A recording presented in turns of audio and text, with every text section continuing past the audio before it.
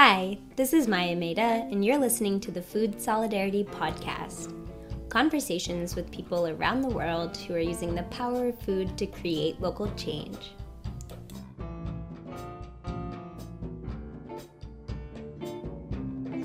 Today we have the pleasure of speaking with Sam Scroy and Sarah Abdelrahim, co-founders of Tables Without Borders, an organization based in Washington, D.C., which began 1 year ago as a dining series to showcase the culinary skills and passion of refugees coming to the area. Welcome, Sam and Sarah, and thank you so much for being here today.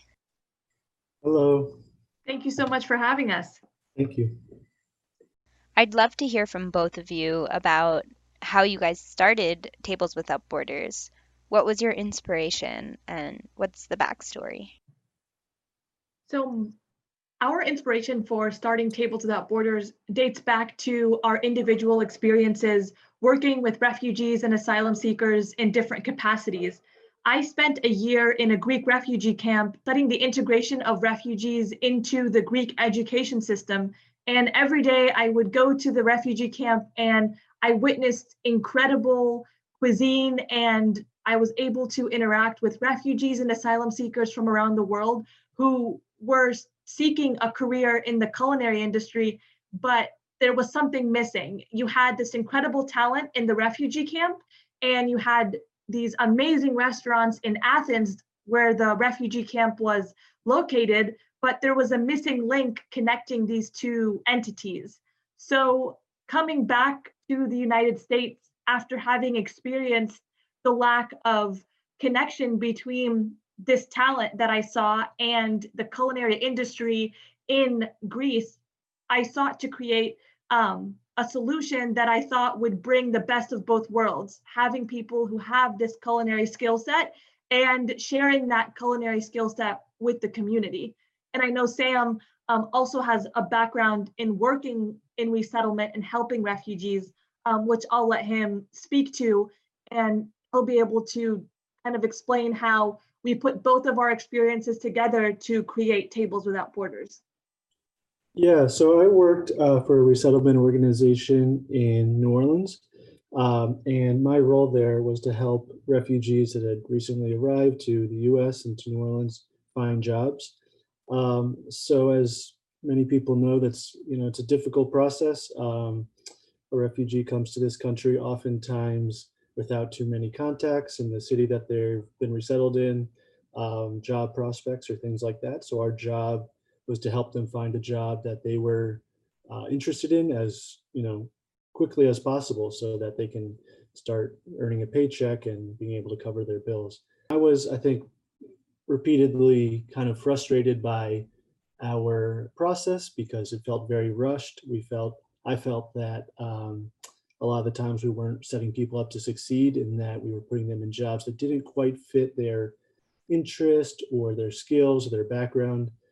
So from my perspective, Tables Without Borders was an amazing opportunity to kind of make that resettlement process a little bit easier, to provide people, and I guess we'll get into kind of what we do, but to provide people more time through an internship to not only get paid and have income, but also to decide, is this something I want to do, to make connections, to make contacts in the restaurant industry, and to use the skills that I saw as kind of one of the most common skills that people were coming to this country with, culinary skills, and being able to utilize them in a way to make a living and support their families.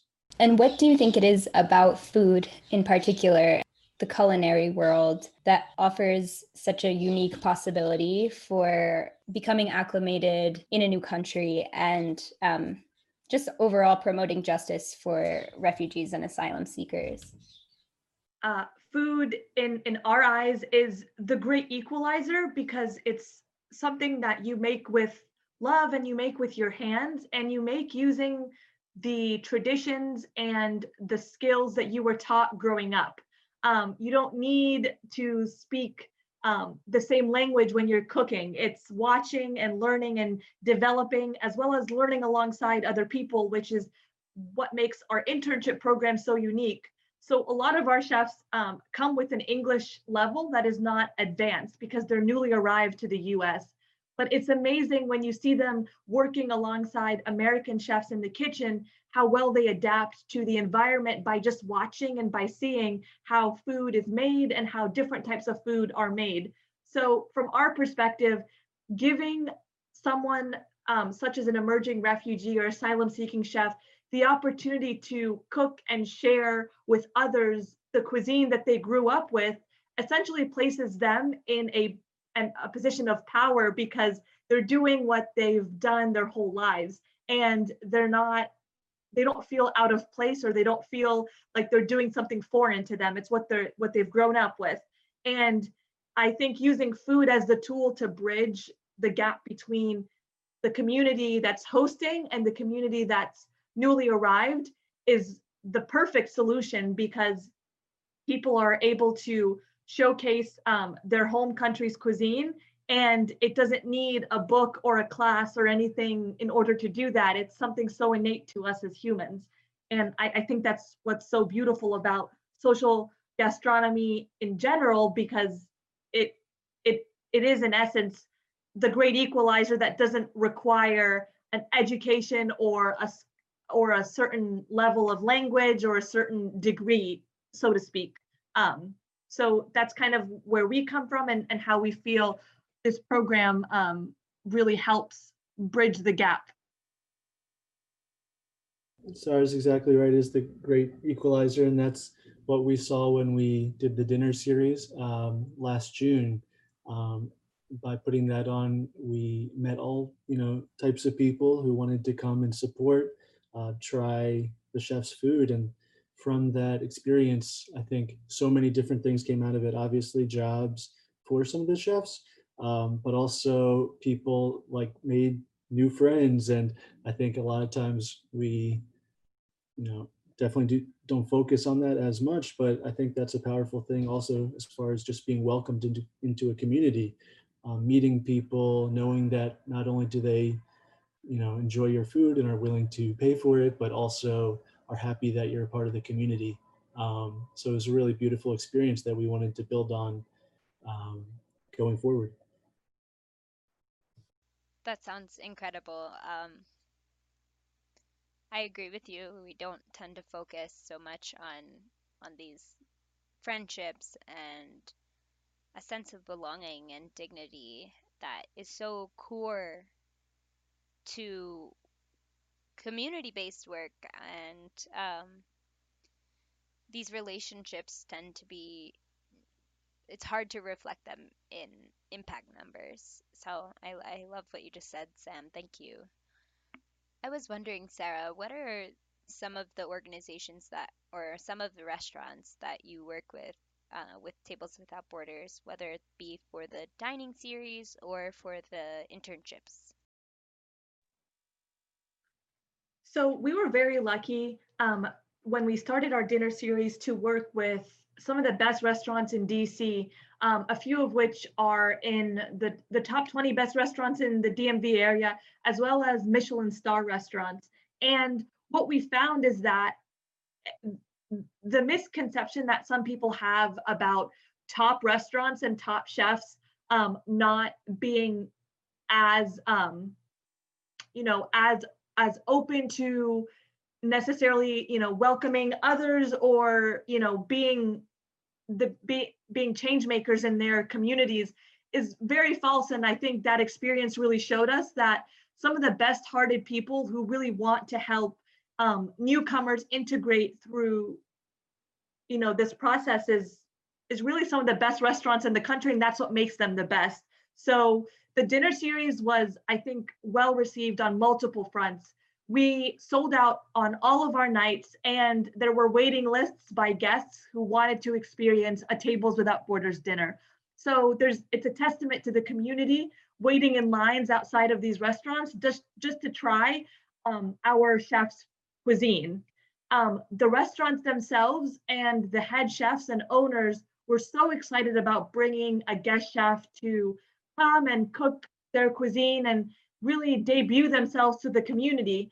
So after our dinner series, we were getting emails from restaurants around the country that wanted us to bring Tables Without Borders to Austin, to New York, to San Francisco, and to Los Angeles.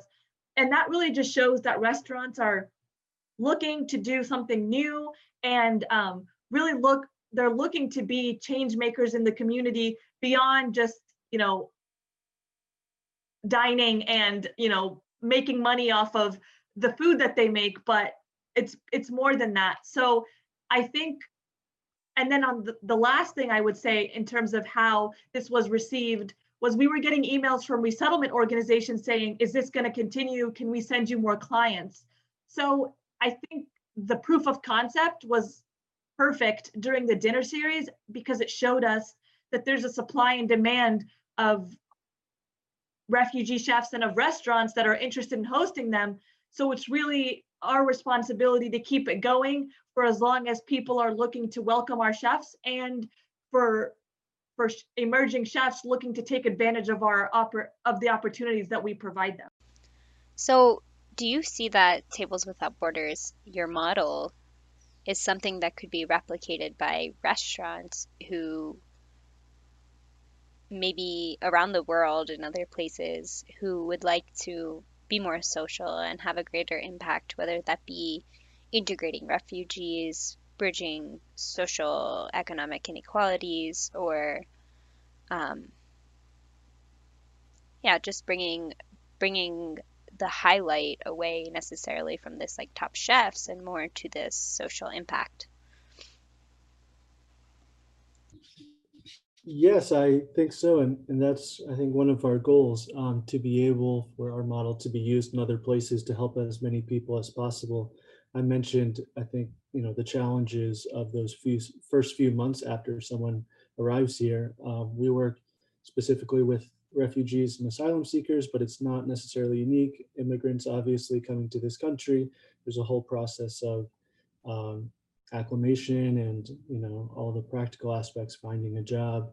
And I think one of our goals is to create a model in which restaurants can serve to help the people that they benefit so much from. So many back of house workers work so hard and contribute so much to the success of these restaurants. To be able to welcome people in a way that sets them up for success, to provide them with the experiences and skills that maybe the chefs wish they had when they were starting out, whether they were immigrants or working in the community that they're from, to be able to provide someone with those skills. So we're trying to create a model in which people have the time and specific customized instruction that they're provided with that instruction, and provided with the time to be ready to excel. So I think our model is one that restaurants can provide those skills to people without sacrificing their bottom line. They actually get to host a dinner at the end and invite the community to come out and support. So our goal is definitely for it to be taken to places across the country. So, Sarah, can you walk us through a little bit of the journey of Tables Without Borders and tell us what's changed because of COVID?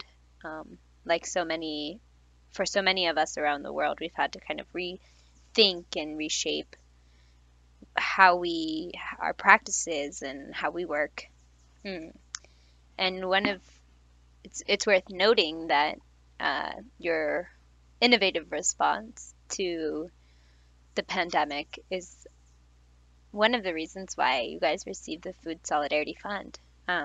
So I'd just love to hear a little bit more about that.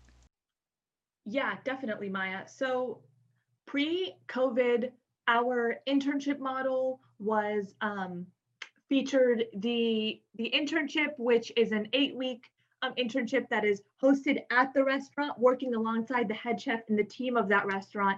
And this internship culminates in essentially a graduation, which manifests itself in a big dinner hosted by the restaurant where our chef interned. And this dinner, as Sam alluded to earlier, is a celebration of this individual's training and of their culinary tradition. And the restaurant serves a special menu created by this chef, where individuals from the community line up outside the door or try to get a seat at the table to be able to experience this meal prepared by our chef. Obviously, the internship is very high touch, so it involves interacting with the chef, with the team, a lot of R&D and training, and the culmination is even more high touch with this big dinner where everyone is just crammed in the restaurant and so excited to welcome the emerging chef to the community. Since COVID, we've had to put our internship programs to a halt because restaurants were closing. A lot of our partner restaurants were only offering carry out and delivery, if that, and it kind of turned the restaurant industry on its head. But since restaurants had to pivot, we kind of walked alongside that pivot with them and pivoted ourselves by reintroducing our internship program to benefit restaurants that are struggling as a result of the pandemic. So because Tables Without Borders provides the pay for our emerging chef, we essentially give the restaurant a helping hand for 8 weeks, and we take on the pay for that individual, and the restaurant receives someone who's able to learn but contribute to the restaurant's daily operations. So that's a positive for the restaurant. And in return, because restaurants are at limited capacity now for their teams, it's actually helped us because our chefs receive more one-on-one time with the head chef because it's less chaos in the back of the house. And we've kind of morphed our internship program to still continue, as I mentioned it previously, with the difference being the culminating dinner. And that dinner is more carry out and delivery with the option for individuals to dine in the outside patio areas of the restaurants, but still keeping true to the feel of what a Tables Without Borders dinner provides, which is you're able to order a box that has a full meal as you would receive it at the restaurant with a biography of our chef, their background and the country they come from, as well as their skill set. And you're essentially just bringing a piece of us home to you and your family and experiencing it at home, which we found is a concept that a lot of people are open to. And it's something that really stays true to who we are because we're able to deliver on our promise that the community welcomes this emerging chef by trying their cuisine, and a percentage of each of those dinners still goes back to the chef, which in turn is our model at its best. So I think we've pivoted and we're still pivoting kind of as the months go to see what the future looks like. But we're so excited that our model hasn't been completely done away with, but we found that it's actually helpful, and we've been very diligent at adapting it to the changing times. So we're continuing that. When the pandemic hit and the months after, Sarah mentioned the uncertainty and restaurants closing. So we stopped our internships at that point just because we didn't feel comfortable putting people in restaurants, not sure about the safety of it, and also because so many were closed. So what we pivoted to was doing food donations. So we raised a good chunk of money thanks to organizations like Social Gastronomy Movement, which very generously supported us, and a few others. And to date, we have made and donated 8,000 meals.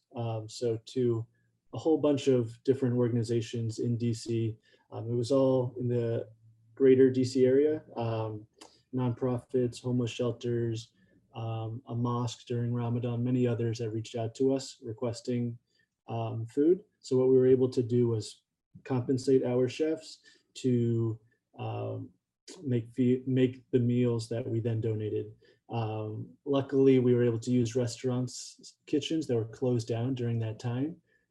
So while we are continuing to do that, and one of the great things that I think has come out of COVID is us incorporating the food donation into the internship model. So before we were just doing the 8 weeks. Now we're actually having chefs as part of the internship make several hundred meals, which are then donated at the end.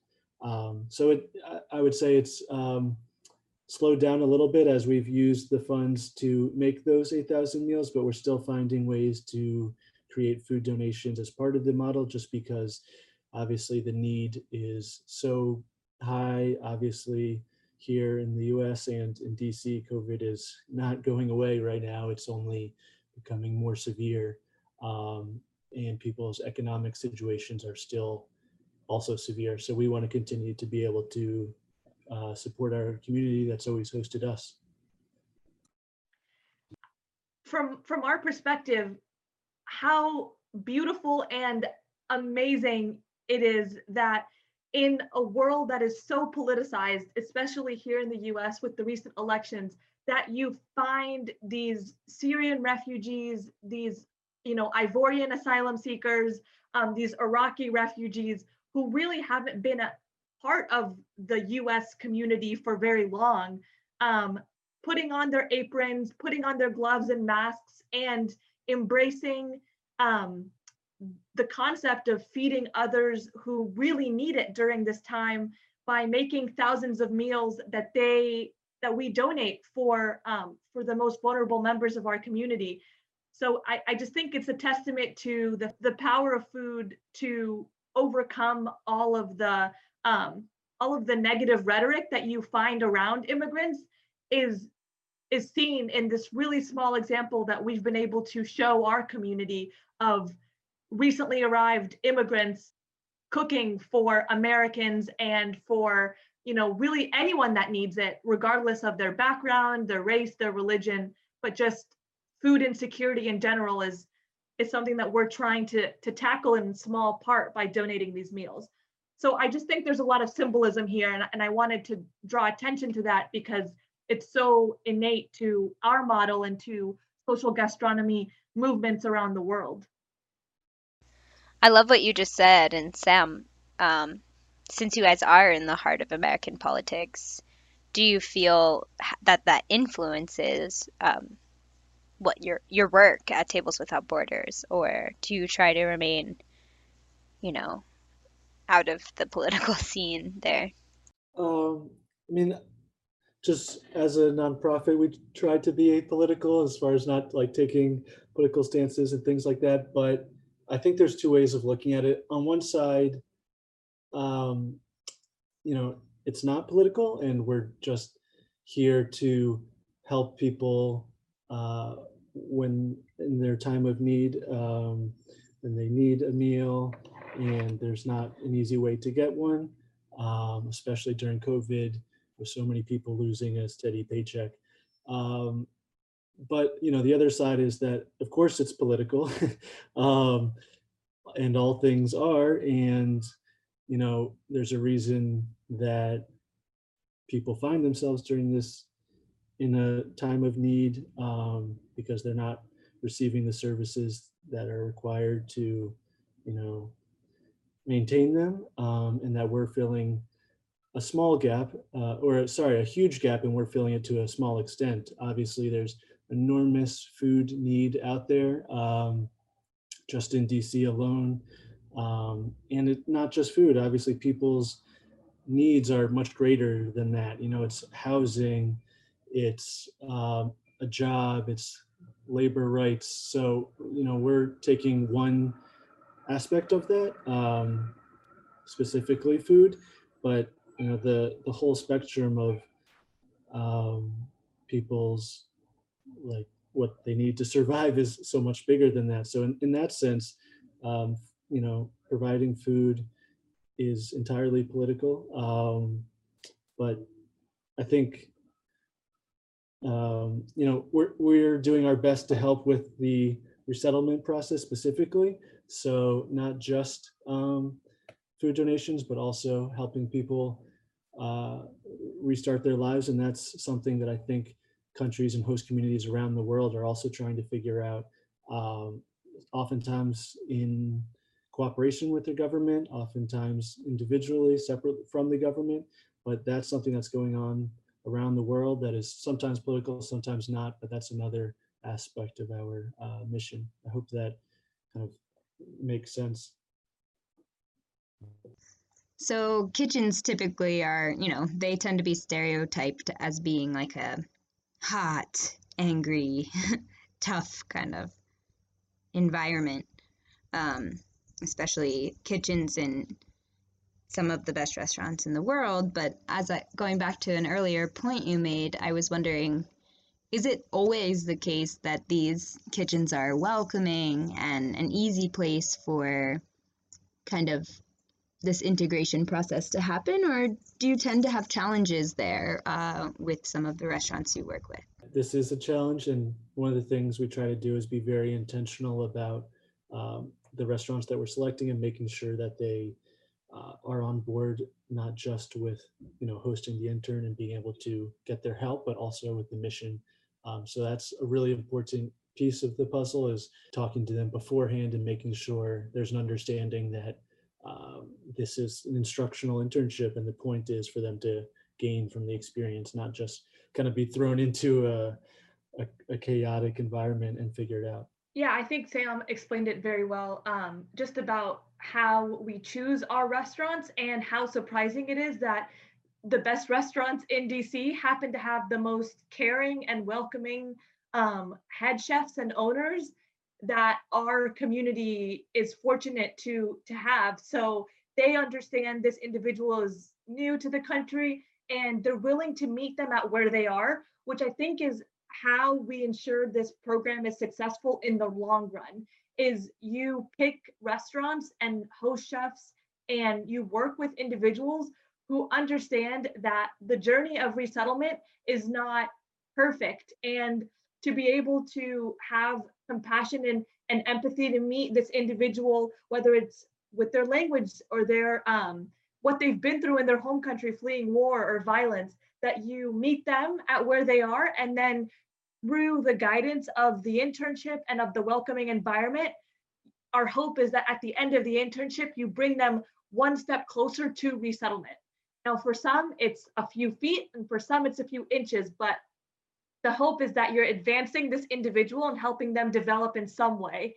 And that is true to how our job as founders in singling out restaurants that have these welcoming environments, whether for immigrants or for undocumented people or for people who are LGBTQ and are seeking asylum themselves. You find that the environments in the kitchen are all welcoming and are very kind to those that may be coming from various backgrounds.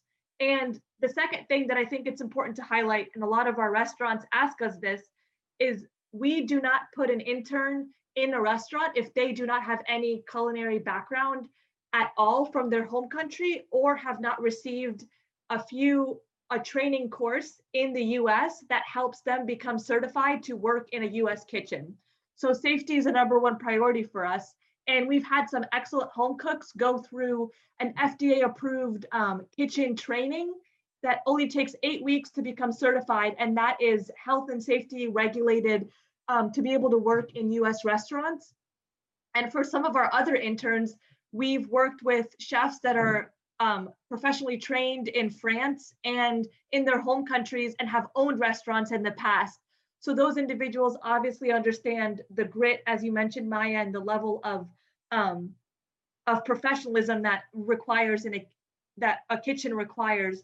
So we obviously want to set up our interns for success, and in doing so, we've got to establish some standards that will only ensure their long-term success, instead of offering the internship to everyone who just needs an income for a certain amount of time. And then the safety and the quality of our internship program is compromised as a result. So I think those are kind of the big things in what we look for and what makes the internship successful, to keep up with what you mentioned about the kitchen standards and what the lifestyle is. Wow, that's great. That seems like a decent amount of work and relationship building between Tables Without Borders and just the entire restaurant industry in DC. And is it just the two of you that work at Tables Without Borders, or do you have a team as well? We have a team of volunteers. So we are the 2 full-time employees, and then we use volunteers to help with each individual internship, to manage it, to plan the dinners. The one thing that I would say about working with restaurants, a certain level of chaos sometimes, and just intensity is inevitable. That's the nature of it. And I think one of our goals as well is to provide that experience and to ensure that the intern um, wants to make a career in that. And one of the problems that I saw in the resettlement agency is that we were putting people in places, oftentimes restaurants, before I think they had a full picture of what the job entailed, what skills were required, and we just weren't setting them up for success. So I think through the internship, obviously our goal is to help them get a job if that's what they're looking for, either at the restaurant that's hosting them or a different restaurant. But we've had people that went through the internship and said, like, whoa, this is not at all what I expected. Maybe it was too chaotic. Maybe they found a different career path. And that's, I think we could look at that as a failure, but really, I don't think it is at all. What that shows is that I think we prevented someone from getting into a job that they wouldn't have liked and then kind of scrambling to figure out their next move. So that's another, I think, role that the internship plays, provides 8 weeks for someone to figure out what exactly the gastronomy world is like, whether they want to do it or not. And that's an important piece as well, I believe. I'd like to hear about some of your favorite stories, your favorite stories of success with Tables Without Borders. Who are some of the people we should know about? Yeah, thanks, Maya. I think whenever we talk about the stories of Tables Without Borders, it's when I get super excited, because it's so amazing to talk about, the people that have been through our program and that find value in the work that we're doing. And I would say that I love all of our interns. I think I'm impartial. I'm taking on this mom-like quality right now by saying I love all the individuals that we've interacted with, but specifically working with Chef Williams Bacon from Ivory Coast has been an incredible journey for us, because he comes to the US with over 30 years of professional culinary experience, and he was trained in Marseille, France, and that's where he received his culinary certification. So you have this individual who is new to the US, he's an asylum seeker, and he comes with over 30 years of culinary training. And as we met him for intaking him for the internship program, there is such humility in how he speaks about his talents, and he has such a willingness to start off even at the lowest level of the totem pole in the restaurant. So he was saying, his favorite phrase is, I'll start off really low and I'll work my way up. I know that the US is a new place for me, and I will start off from the bottom and continue to work my way up until I become the person that I was in Ivory Coast. And I think that's so beautiful, because he has learned so much from our internship program, and he's gained a lot of connections and of visibility through working with us. But it's so beautiful to see someone who knows so much come in and have a willingness to become a student at his age and at his experience level, to really take in all that our internship and all that the US culinary industry has to offer that he may not have learned back home or in France. And that's a success story in my eyes, because it shows that education and interning and learning happens at all ages and at all experience levels. It's not just for those who start off knowing nothing. It happens at all different points in our lives. So for him to find success in our internship shows me that anyone can have success, because he is already so wise, and yet he's approaching this process with such grace and humility by starting off from as an intern essentially and going back a few levels than what he came in with. I think one of the experiences that stands out to me is actually from the dinner series last June, 2019. We worked with a young chef from El Salvador who had studied in a culinary program in El Salvador before she came here. And when she arrived here, she was working at Chipotle.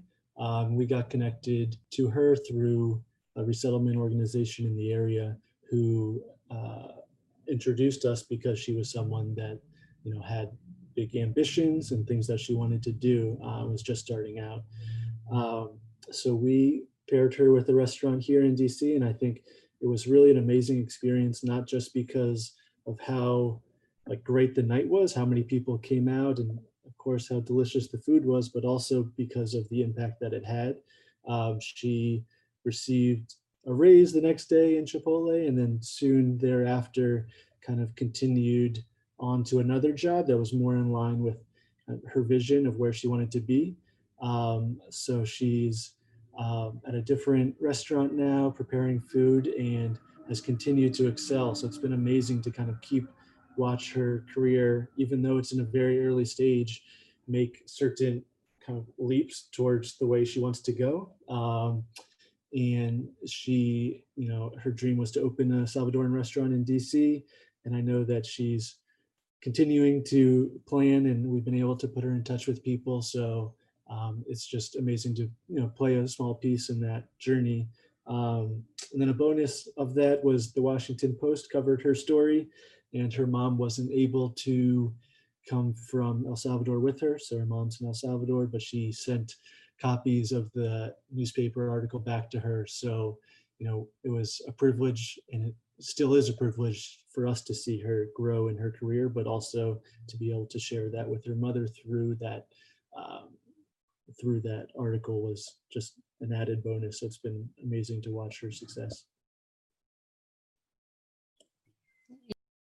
So, Sam and Sarah, I'd like to hear from both of you here. I have a final question, and it's one of my favorites.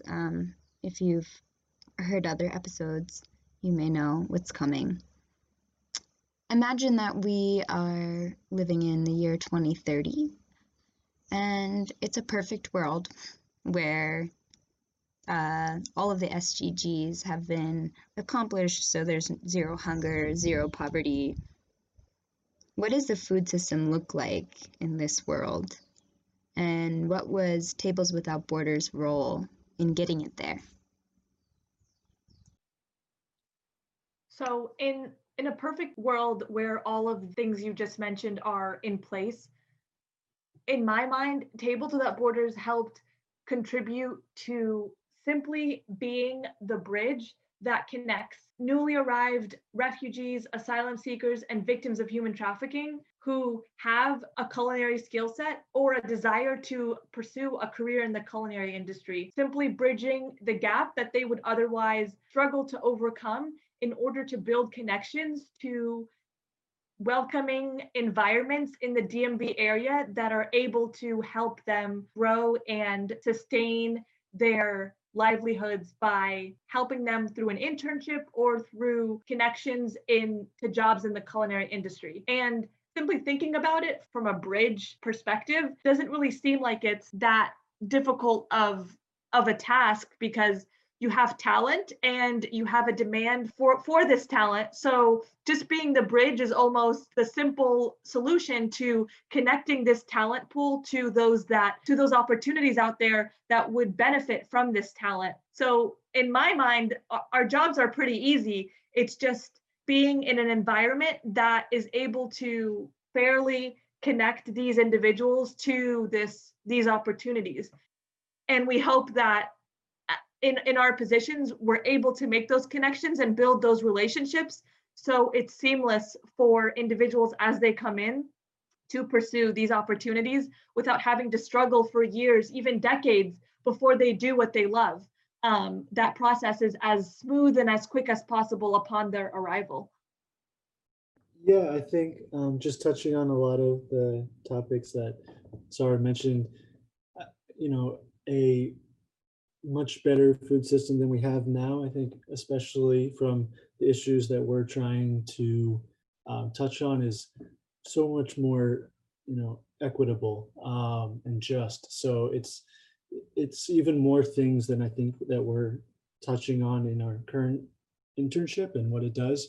Access to capital. If you want to start a restaurant, I was just mentioning the chef who came from El Salvador. Obviously, she's early on in her career, but it can be so much more difficult to get your hands on money if you don't have, friends and family with money to loan you.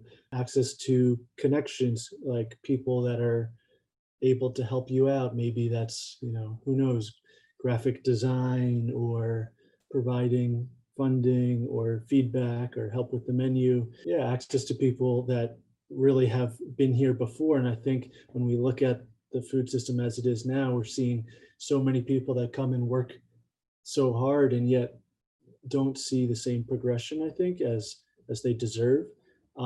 So right now our internship is set up to help those people in the early stage of their resettlement and to provide that boost. But long term, there's so many other aspects to it. And in a more ideal world, I think people that are recently arriving here, and this goes even beyond just restaurants, this goes to the resettlement process in general, have the resources they need to more, justly resettle. Because what we see is that refugees in the U.S. specifically contribute, billions of dollars to the economy and are a clear, good investment that the U.S. government makes, that they repay the investment by quite some extent. So we need to continue to be able to help people resettle in a way that kind of allows them to make those returns early on, not wait decades to go through different jobs and things like that. So right now we're trying to fill a small portion of that in the early stages of resettlement, but a food system that is more equitable is one I think that we're all imagining and striving towards. Thank you all again for tuning into the Food Solidarity Podcast.